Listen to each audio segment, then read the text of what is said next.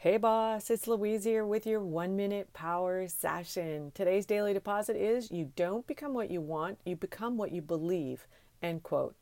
Diversify, create multiple streams of income.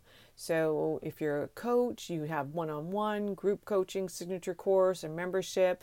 Maybe it's a minimal viable product, or even if you are a service provider, you can have a minimal viable product as well. It's a great form of passive income. And then you all can go towards having a passive affiliate marketing revenue stream.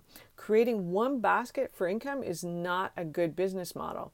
So maybe if you're not into online just yet and you're doing this as a side thing, or you're wanting to do a side thing and you have a corporate career, then you might want to try doing another revenue stream online, but also maybe it's rentals.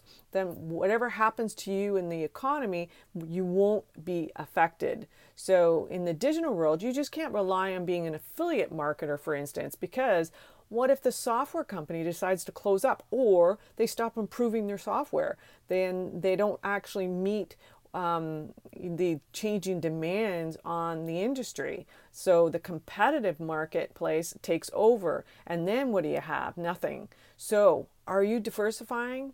If you want to learn more, go to louisecorville.com. Thanks so much for listening. Bye for now.